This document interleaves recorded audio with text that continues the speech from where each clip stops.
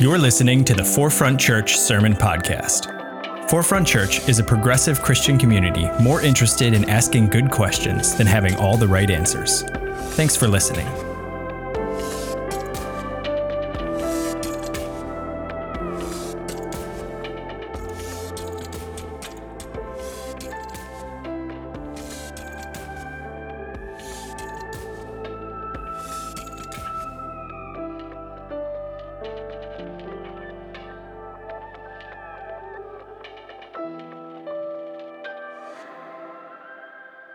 Well, good morning, everybody, and happy Resurrection Sunday.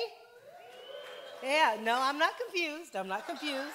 I know that last week was Easter, but I also know that for me, every Sunday is Resurrection Sunday because we come together to celebrate the good news that Jesus is alive. So, happy Resurrection Sunday, y'all. All right. We are starting a new series today, Why Communion and the Cross. And when we got together a few months ago to talk about series planning, we thought that it was very important to talk about communion because we take it here every week at Forefront, and we have congregants from various backgrounds, so some of you may have questions about why we take communion and what it represents. So today, I will focus on Passover and the Last Supper, which turned out to be the first communion. To give you some background, the first 5 books in the Hebrew Bible are the same as the Torah, or as it's called, Pentateuch. It's the 5 books of Moses. And these scriptures recount stories explaining their understanding of events that happened. There's the creation of the world, Israel's ancestry, the origins of the Jewish people, that's Genesis. The escape of the Israelites from captivity in Egypt, their struggles to reach the promised land, which is Exodus. The laying down of the law, or what I like to refer to as the book of rules and regulations, Leviticus.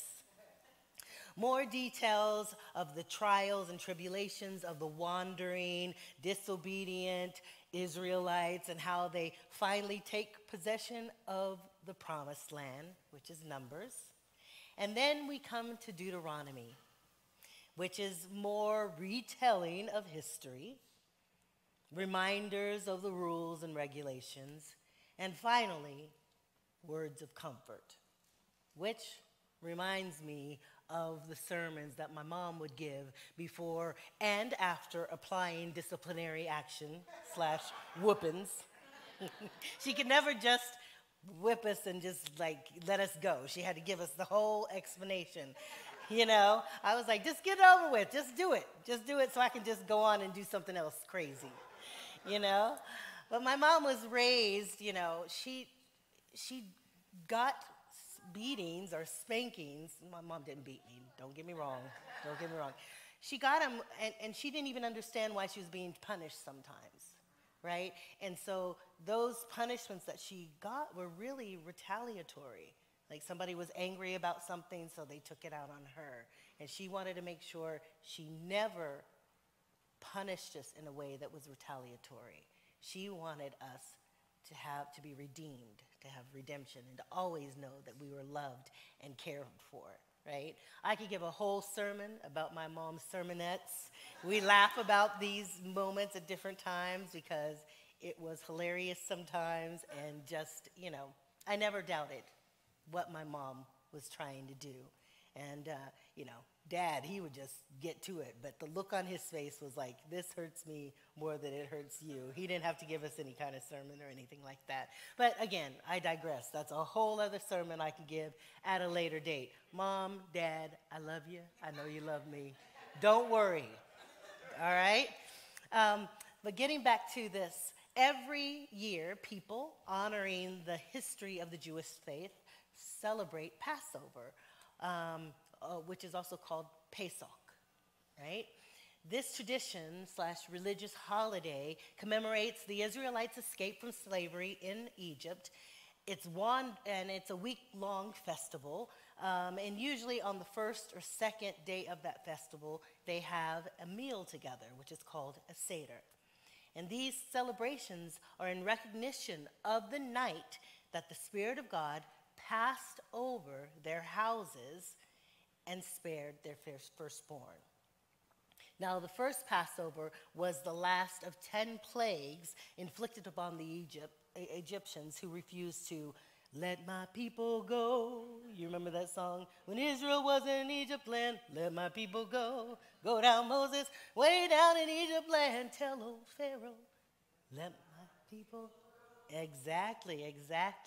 And how many of you, I know that this might be a little bit old now, but how many of you remember the Prince of Egypt? Okay, yeah, you guys are, Disney, so they still play it, right? The Prince of Egypt, it was a fantastic Disney movie. It was fantastic. And then, of course, you had Whitney and Mariah doing a duet together. There will be miracles, right? Can't beat that. I loved that whole story, right? Yeah. Our little karaoke kids here. And then I'll take it back even further. Anybody remember the Yul Brynner, Charlton Heston, the Ten Commandments? Right? Now, that movie was made way before I was born, okay? But they played it every Easter, right? It was fantastic. And I remember watching it as a kid. I was like, this movie has everything. Usually my parents wouldn't let me watch something with these kind of subject matters, but I got to watch it, and I just was fascinated by it, and I still am fascinated by it. There's so much that happens in this book of the Bible, right? The Pharaoh's fear that the Jews would outnumber the Egyptians, sound familiar? Like the original replacement theory people, right? So out of that fear, he orders that the Israelite sons, the firstborn, the newborns, be killed, right? And then Moses' mom puts Moses in a basket, sends him down the river. The Pharaoh's sister just happens to find Moses and raises Moses in the palace as an Egyptian. Then Moses finds out he's an Egyptian. He ends up killing an Egyptian in defense of an Israelite. He runs off and flees the country. And then, God appears to him in a burning bush and sends him back, says, you got to go back and free my people, right? Yada, yada, yada. And then, there he goes and he tells his friend, now who's the new Pharaoh, this is what God has said, and he ain't hearing it. So then there's these plagues that happen. And let me tell you, Pharaoh was a very stubborn man. Because after the first couple of things, I'm like, well, maybe there's something, about this. Maybe I should just cut my losses and go, right? But it took 10 plagues. It took this last plague to finally convince him to let them go. And even then, he chased after them as they are trying to go away. He's going to kill them all. The Red Sea's part. The Israelites walk through on dry land, and then it closes on the Egyptian army, and they're saved, right? And that's just the half of the story, right? That's just the first half of the story. So much going on. In Exodus 12, God gave detailed instructions on how to protect the Israelites from that final plague. He tells them in verse 25 through 28 what to do in remembrance of them being spared. So Exodus 12, 25 through 28 says, when you enter the land that the Lord will give you as he promised, observe this ceremony. And when your children ask you, what does the ceremony mean to you? Then tell them, it is the Passover sacrifice to the Lord who passed over the houses of the Israelites in Egypt and spared our homes when he struck down the Egyptians. Then the people bowed down and worshiped. The Israelites did just what the Lord commanded Moses and Aaron. Now, needless to say, there's a lot to unpack in these stories, but I'm sure you would appreciate getting out of here before 8 o'clock tonight. So I'm just going to, skip over some of this stuff. We'll talk about that at another time. All I can say is, I'm glad that God chilled out a little bit in the New Testament, because I don't know how any of us could live up to these rules that were in the Old Testament. Thank you, God. So, you fast forward to the time of Jesus, and during the Passover festival, in the days and hours before that were leading up to Jesus' crucifixion, Jesus and his disciples had Seder together. Then Jesus dropped the bomb that he was going to be killed, right? What a buzzkill for a dinner celebration. And then last Sunday, Reverend Venida talked about who Jesus appeared to after his resurrection. But today, I'm going to talk about who was at the table at the Last Supper. The people at the table, disciples who had walked with Jesus throughout his 3 years of ministry, who had watched him perform miracles, listened to countless hours of parables and messages, and dreamt about the kingdom to come. They had exclusive access to Jesus. They had exclusive access to Jesus. Yet, when he gave the first communion during the Last Supper, they had no clue what he was talking about. They didn't know why it was happening. They didn't understand any of it and struggled with doubts, fears, insecurities, deception, character flaws. Let's take a look at the people that were at the table. Let's start with Judas Iscariot, the very person who had already accepted money to turn Jesus into the Romans. And Jesus knew what he was going to do. Yet Jesus invited Judas to the table and allowed Judas to eat. After Jesus spoke about his death and resurrection, some of the disciples, in their fervor to prove that they were not going to be the one to betray him, started arguing about who was going to be the greatest, right? Remember that time I walked in the water? I don't remember that time. I remember when you fell through the water because you didn't know what to, right? Well, I met him first. Oh, but he saved the best for last, right? Don't we do this as Christians still today? We pit denomination against denomination. We holier than thou ourselves into separate corners. Is it wrong that I take comfort in the moments when the disciples show their behinds and act like us, right? It gives me a little bit of hope because even with their shortcomings, they still were invited to the table and allowed to eat. In the Garden of Gethsemane, when Jesus was praying in agony for God to spare him from what was about to happen, Peter, James, and even John the Beloved fell asleep while Jesus prayed twice. Yet, they were invited to the table and allowed to eat. After Jesus was crucified, Peter denied even knowing Jesus and even cursed to prove that he was not a follower. Something Jesus predicted while still allowing Peter to eat. Andrew, Philip, Bartholomew, Matthew, Thomas, Peter, Judas the Greater, known as that because he wasn't the Judas that betrayed Christ, right?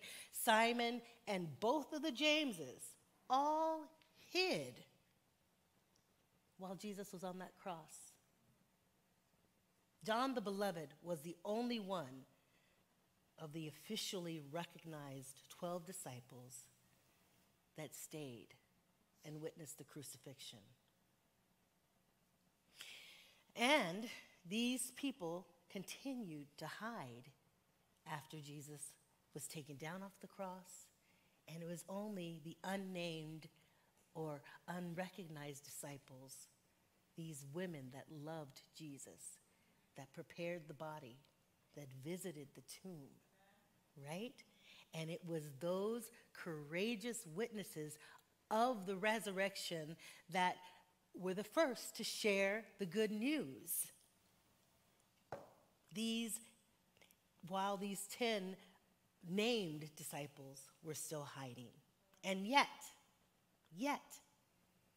those disciples were all invited to the table. Now, I know women were not specifically mentioned in the Last Supper scriptures, but given the history of Pesach and those seders, which are typically family-driven, women and children were probably present. Jesus always had women around him, right? They were part of Jesus' ministry, even though they were sometimes left out of the word by these European men who got together and decided what was going to be in the scriptures, but that's a whole other thing, all right? Also, given the fact that Jesus taught and associated with women throughout his ministry, and they were likely there, and again, they were the first apostles. Y'all, they were the first apostles, so they had to have drunk the Kool-Aid. Come on, all right? So let's continue with this list of participants. We have Judas the Greater, known as such, again, because he's not the one that betrayed Jesus. After Jesus' resurrection, when he spent time with the disciples, Judas asked him, "Why do you intend to show yourself to us and not to the world?" So even after being invited to the table and eating, Judas the Greater still had questions. Thomas, who later refused to believe that Jesus had risen, even though he had prophesied it, told Mary and the other witnesses of the resurrection that he would only believe if he saw the wounds himself. Even after eating, Judas had doubts. Now, Jesus knew what the people at the table had done, were doing, were about to do. None of this was a surprise to Jesus. Still, he welcomed them.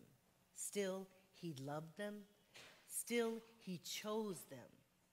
So if those flawed people were welcome at the first communion, why should we let others tell us and put stipulations on who can be at communion now? All of the disciples felt Jesus in some way, yet all were included, and all except Judas Iscariot went on to do great things in spite of their mistakes. You see, being a follower of Christ does not mean we will be perfect.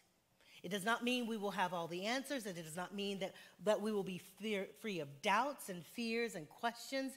I mean, it doesn't mean we won't have moments of pettiness and pride and jealousy. It means we are human.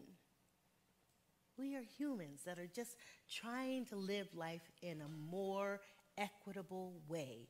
And that when we fail, we apologize and we try to do better next time. I think about Judas Iscariot a lot. What would have happened if instead of killing himself, he had repented? Could Judas have been redeemed? What a testimony that would have been. The irony is not lost on me that the Pesach Seder was in remembrance of a chosen few being spared from death. And the Last Supper was in remembrance of the one who died so that we all could live, so that we would all know that we are all loved and worthy of salvation. Now, how many of you have church trauma about ransom theology? Anybody have that, right? Now, let me be clear. Did that sound like Obama? Let me be clear, all right? I do not ascribe to that theology, and neither does Forefront. We believe that Jesus died for us, yes. But it's not about retribution, punishment, or guilt. It's all about love. Now, we've said this before, and we'll continue to say this as long as there's a chance that anybody here hasn't heard it before. Jesus did not die to change God's mind about us. Jesus died so that we could change our minds about God. Jesus died and was resurrected. So God is not a vengeful entity, just posed to smite us for being what God made us to be. God is love, and God provided that love by humbling themselves and experiencing the pain and tribulations that we humans face every day. The love note that God sent us says we are worthy and accepted. The guilt, shame culture has eroded the true intent of communion.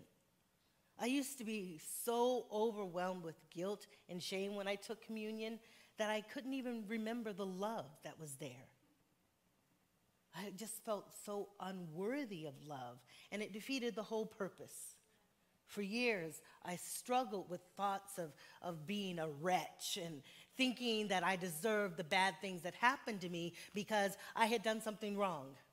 I groveled and pleaded for God to love me, to forgive me. And for many years, I felt so unworthy and lost. A few weeks ago, I was hanging out with Jonathan Williams, that's our founding pastor, and we started talking about this sermon, as we often do. And in the true J-Dubs fashion, he gave me a few nuggets to share. When I talked about this feeling of being lost and found, he just said, "You're found because you exist." That's some Jedi stuff there, right? That is so, I think, therefore I am stuff, right? You are found because you exist. God created you. God knows you. God loves you. And that's all you need to know.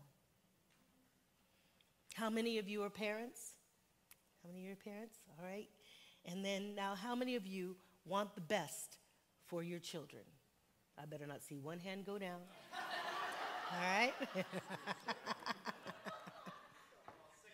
Now, we may not see eye to eye with our kids, or we might have different ideas of what is best for them. We're usually right. But when it comes down to the wire, we will move heaven and earth to help them, even when they've done something that we've advised them not to do, and it blows up in their face. A true parent who loves with the agape love that God has for us does not take joy in their children's pain. We don't provide for them just so they could be beholden to us. Our love is not transactional. Now, we would like to have a thank you every now and then, but it's not transactional. We do it because we love them and we want them to have the best.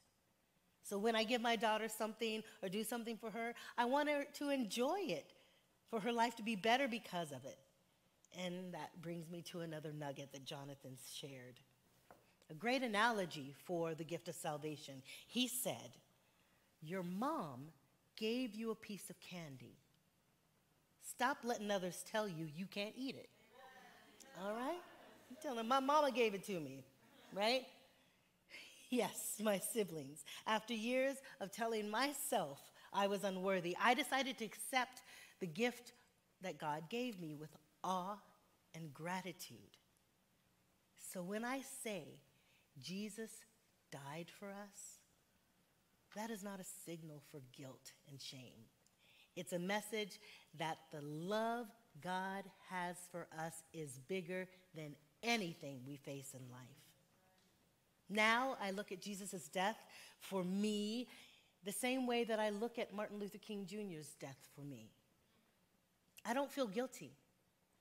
I feel loved and grateful. And it motivates me to stand up for others, to share that love when I see someone else struggling, or to celebrate when I see someone else being blessed by God. Communion is a celebration of love, the love that God has for us all. So I invite you all to say thank you and eat that piece of candy that your mom gave you with joy and gratitude. We're going to do something different today for communion this Sunday.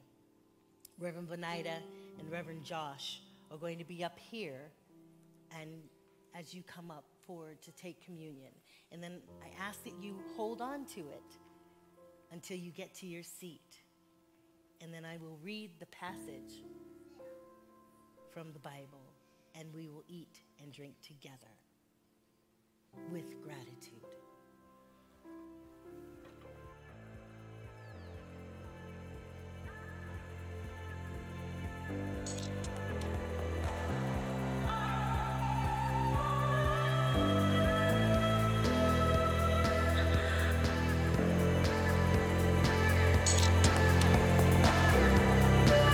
Thanks for listening to the Forefront Sermon Podcast. To learn more about Forefront and how we're ushering in the next 500 years of Christianity, visit forefrontchurch.com.